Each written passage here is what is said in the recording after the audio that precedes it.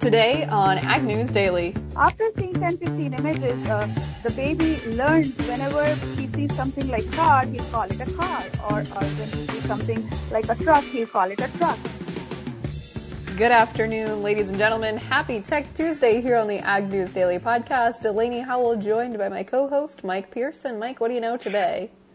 Good afternoon, Delaney Howell. You know, I do know that the National Association of Farm Broadcasters are getting ready for their annual convocation in Kansas City. I know that you are headed that direction, are you not? I am headed that direction tomorrow. Fantastic. Well, because of that, I was taping This Week in Agribusiness earlier today with Mr. Max Armstrong. We were talking propane shortages for a little while in the podcast, in the broadcast. This is the podcast. And, you know, it's incredible the number of growers who have been impacted not only by LP shortages, but lately by natural gas shutoffs. Apparently, growers, particularly in the northern tier of Iowa, southern tier of Minnesota, have seen their elevators and, of course, some of the farmer customers get shut off from natural gas. So not only are we having LP delivery shortages, we're having natural gas delivery shortages. So corn that has been sitting in the field longer than most growers would like already is going to have to sit in the field a little while longer until they get these delivery issues sorted out. Well, not only that, but the snow obviously makes them have their corn sit in the field a while longer. We've got these issues now. Hopefully people don't have any soybeans left in the field. That's a tall order to fill if you got to get some soybeans out in this weather.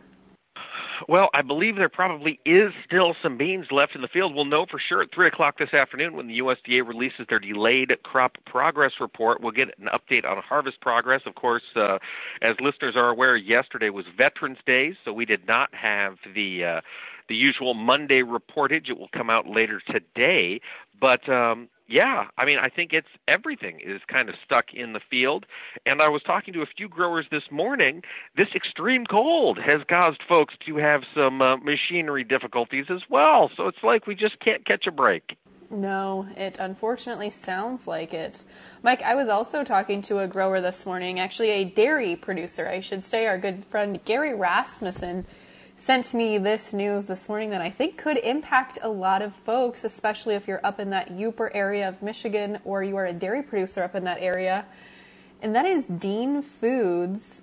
Mike, are you familiar with that brand? Dean Foods, they do milk, ice cream, cheese, a lot of different dips. They make various dips, a lot of yes. And so, go ahead with your story. Well, no, they voluntarily initiated their Chapter 12 reorganization and bankruptcy, and so that entails about 65 different plants across 29 states across the country. They employ 15,000 people, and so the way that I understand their bankruptcy here is now they have received a commitment of approximately $850 million in debtor and processing finance from lenders, including Rabobank.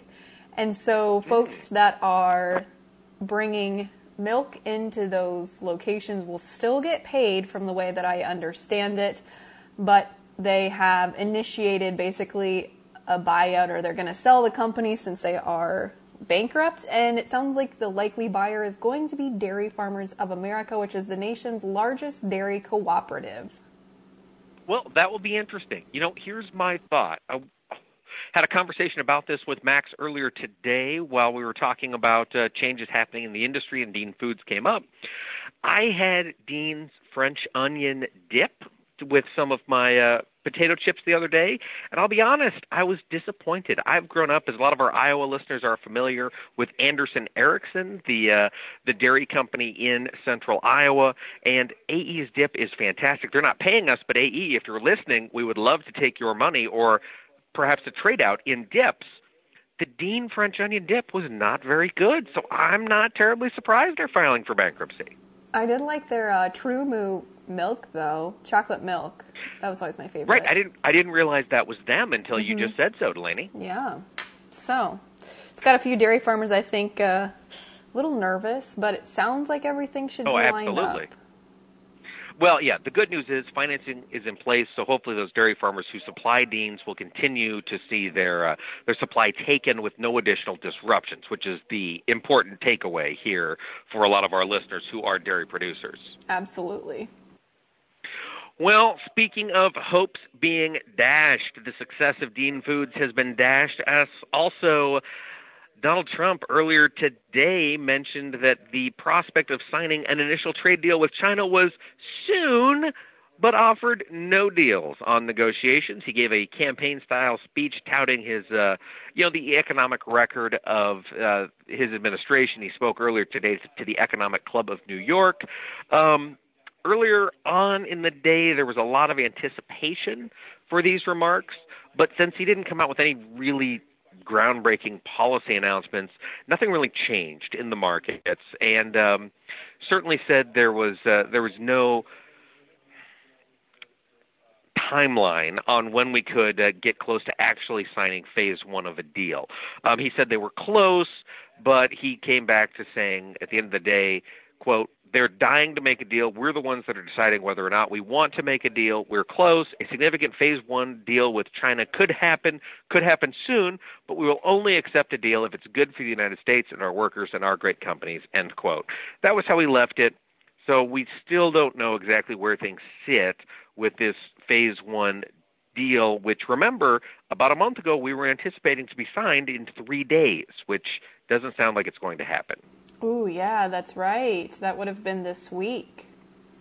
It would have been this week, and now it is being pushed off into the future, as so many things often are when it comes to dealing with Washington, D.C. Yeah, I saw Top Third. If you don't follow them on Twitter, they do post some funny stuff. They posted a tweet, I believe it was earlier today or last night, that was like, well, we're going to see a phase one at some point, and maybe it's going to be later. You know, it was just kind of making fun of how it's been like up and down for getting a trade deal and then not getting a trade deal.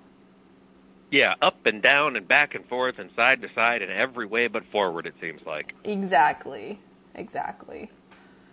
Well, what other news do you have for us, Delaney? Well, I saw today, coming across the news, that a group of Senate Democrats have written a letter to Secretary Perdue asking him to correct the inequities that they've seen in this design of the market facilitation payment plan.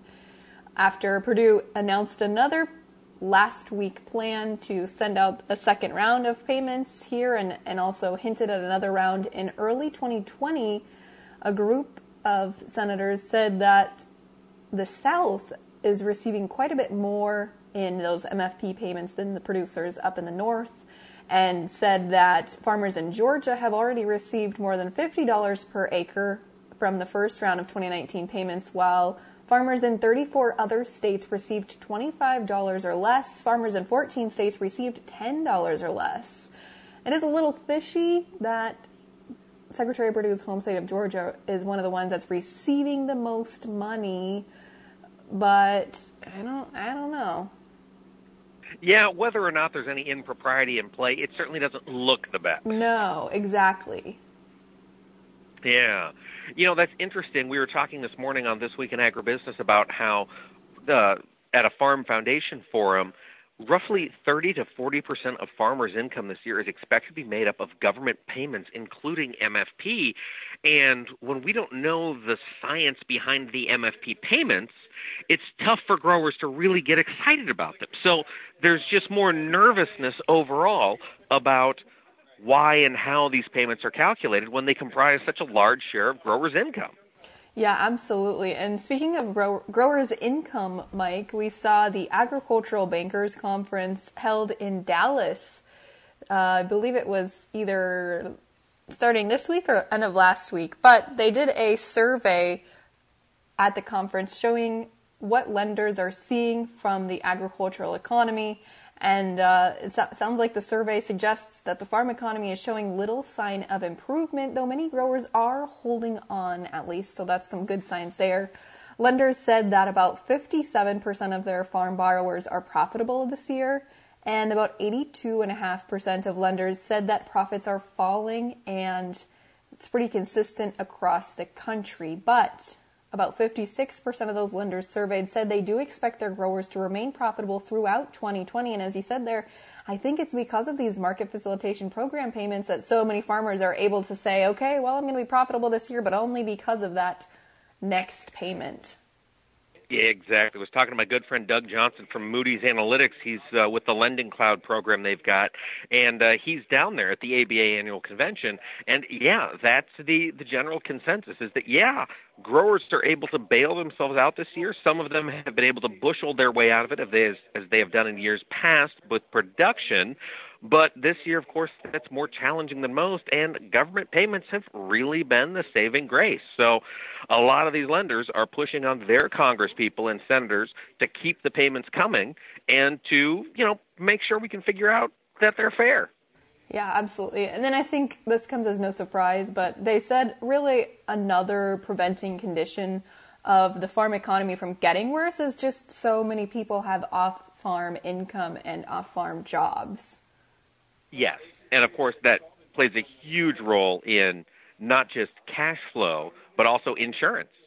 Being able to have insurance come from an off-farm source rather than writing those massive insurance premium checks is a huge piece of things. Delaney, one of the topics on insurance this year that has been hot is the Democratic campaign trail. All of the Democratic campaigners are offering different versions of how to insure America. And a guy who was in fourth or fifth place not too long ago has pulled to the top of the pack, at least in Iowa. Mayor Pete Buttigieg was announced earlier today. Monmouth University released a poll saying that for the first time, he is expected to be the leader in Iowa amongst likely Democratic caucus growers. He now has about 20% of likely caucus growers.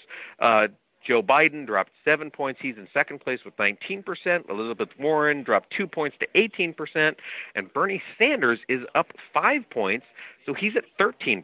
So that rounds out the top four in the nation's first caucus of the state of Iowa, which is going to happen in January, which is hard to believe. It's just around the corner. I wouldn't consider myself a super political person, but out of all the candidates I heard speak at the Iowa State Fair this year, Pete Buttigieg was probably one of my favorites just because he was very even keel. He didn't really swing really far one way or the other, is how I felt. And some of the other candidates, I would argue, swing very far to the left, and I'm not a big fan of that. Well, and that's one of the leading complaints against Pete Buttigieg is that he is too centrist.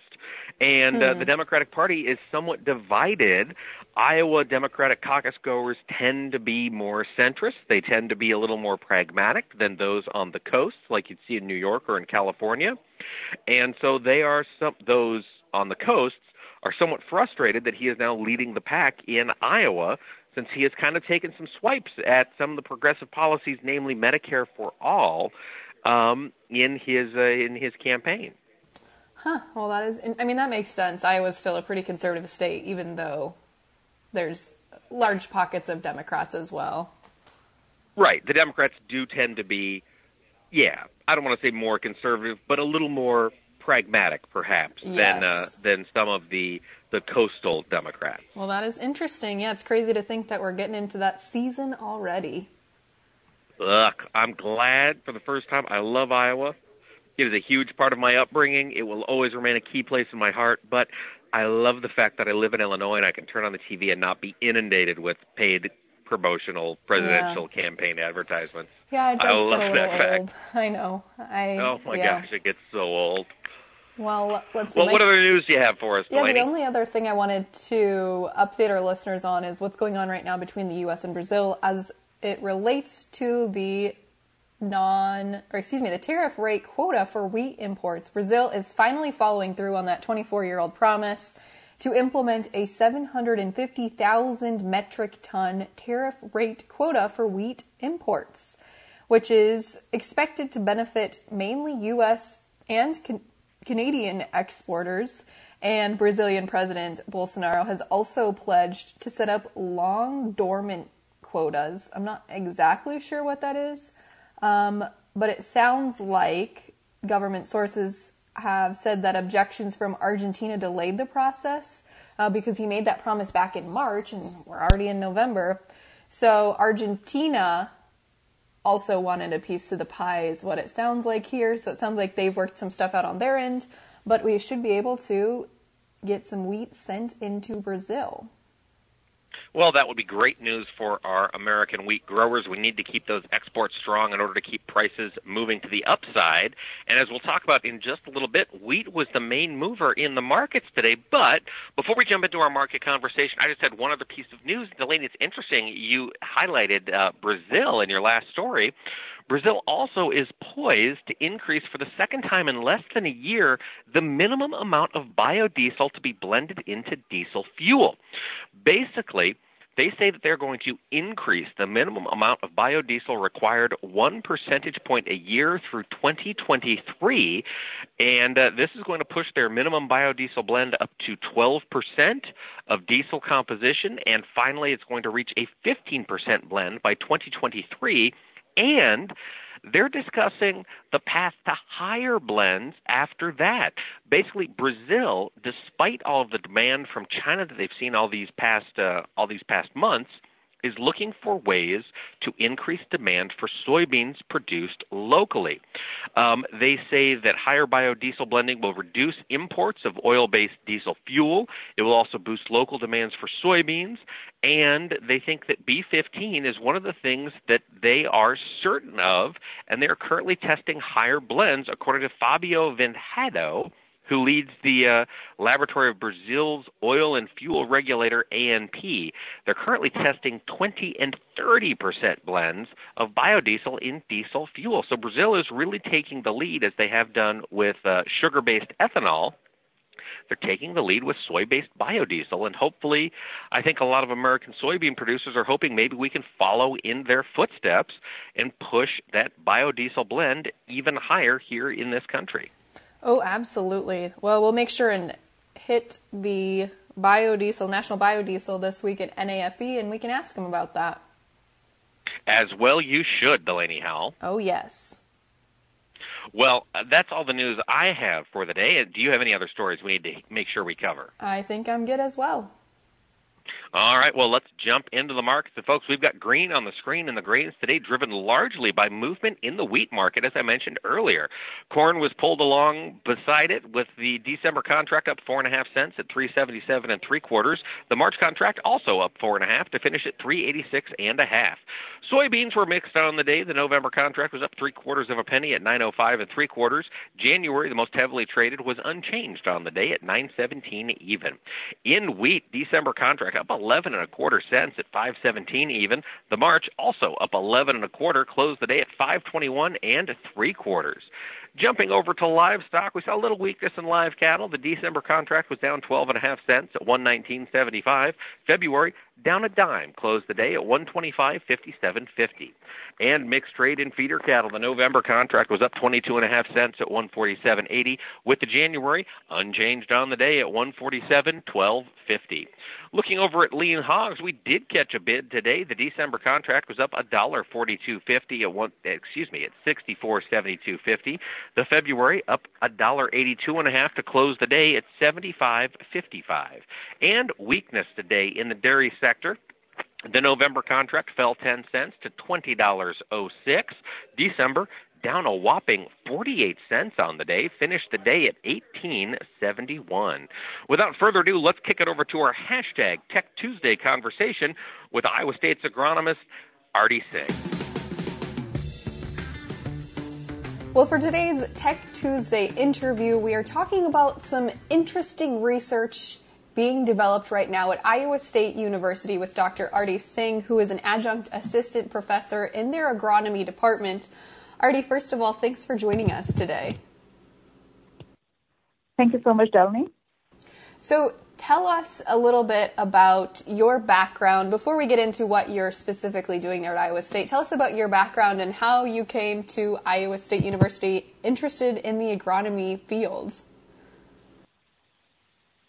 So my background is I'm a native from India, and in 2007 I moved to Canada to do a postdoctoral fellowship And in 2013, I moved to Iowa because I wanted to work in agriculture, and my job in Canada was ending. So I applied at one place, and Iowa State was the first one where I got a job, and so this is where I moved. Well, that is fascinating. So you've been here since then, and you recently were in the news as the recipient of a grant to help utilize machine learning to identify stress in soybean fields specifically. Can you tell us a little bit about what the application for that grant was like and what got you interested in machine learning? So machine learning is a technology where you can train computers to do exactly what humans do. So this grant is about training UAVs or drones to identify various soybean diseases in farmers' field. So basically, idea is that if a farmer is flying a drone in his field, so he needs to, the machine or the UAV needs to be trained to identify a stress. So basically what we are doing is behind the curtain, we are developing these algorithms to train computers to identify these diseases. And then we are hooking up these algorithms on UAVs to detect diseases in real time. Arti, when you look at the diseases that you are developing for machine learning, what specifically diseases are you focusing on? Are you focusing on any sort of weeds or pests as well? So this is like a starting work. We right now are focusing on diseases. When I call diseases, these are soybean diseases caused by bacteria, fungi, viruses. And also in our recent work, which got published in Proceedings of National Academy of Sciences, we have also focused on herbicide injury.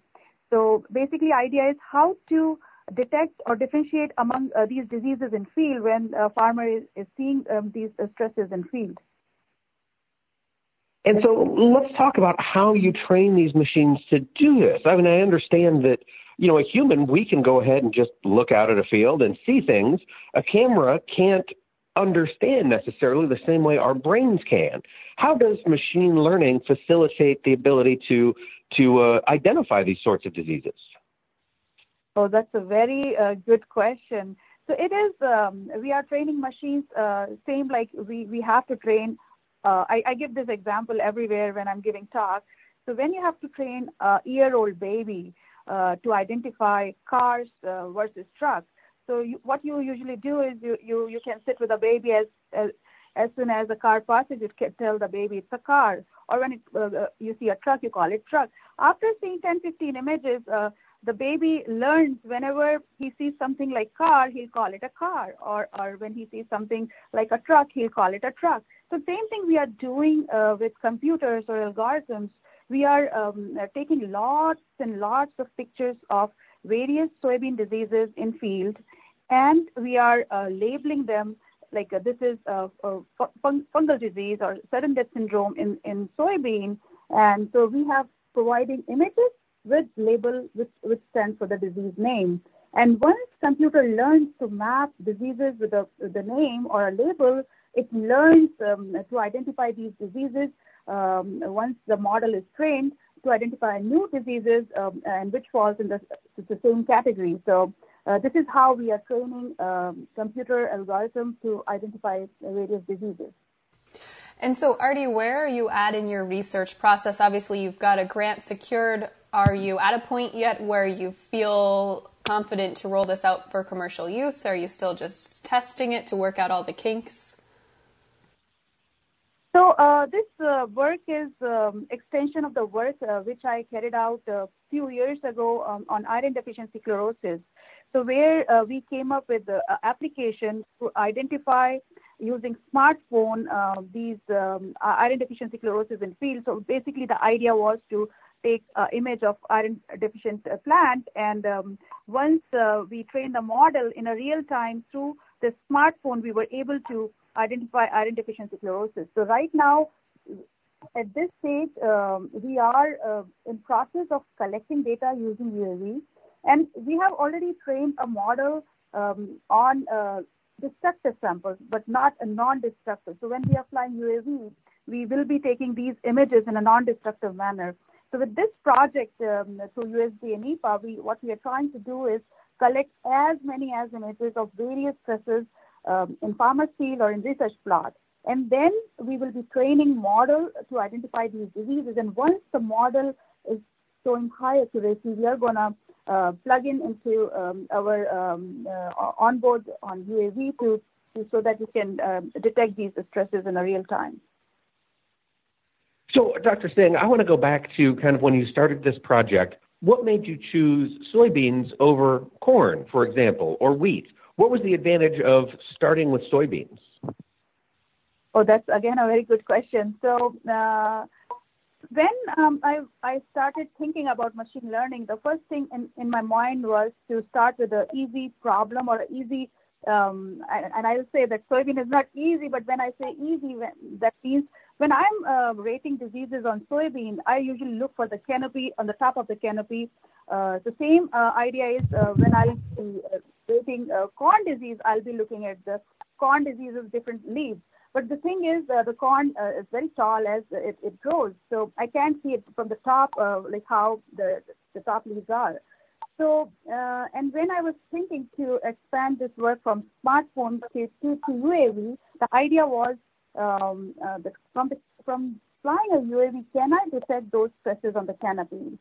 And when I compare corn versus soybean, the natural choice goes to soybean because I was already working on soybean earlier, and also I thought that it will make sense for the UAV images to get the canopy images of soybean compared to corn. But in long run, I'm hoping once I can prove these algorithms are working at a high accuracy in soybean, we can transfer the same process to corn. Because there's a very unique technique called transfer learning, where the already trained model on one crop can be transferred to another crop species. So besides transferring that to another crop like corn or wheat, what other, I guess, big bright spots do you see for using machine learning in the agronomy field?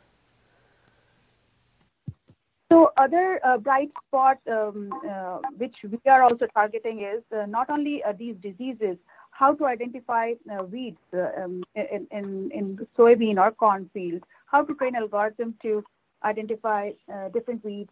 And also another bigger area of interest is in herbicide injuries. And these days we are applying this mixture of herbicides so that the plants are not resistant against a particular herbicide. We are mixing these herbicides. So our area of interest is also understanding various herbicide injury and how to differentiate with biotic and abiotic stresses. Fascinating work. It is going to be interesting to watch this area of technology in particular advance over the coming years. Dr. Arti Singh, thanks so much for taking the time to talk to us. If our listeners want to read more about your research, can you tell us where they can go to do so? So they can go to the Google Scholar profile, and they can find my name, and they'll find all the recent publications in this area which we are targeting. Fantastic. Well, thank you once again so much for taking the time to chat with us. We really appreciate it, and we look forward to watching what you do in the future. Thank you so much, guys.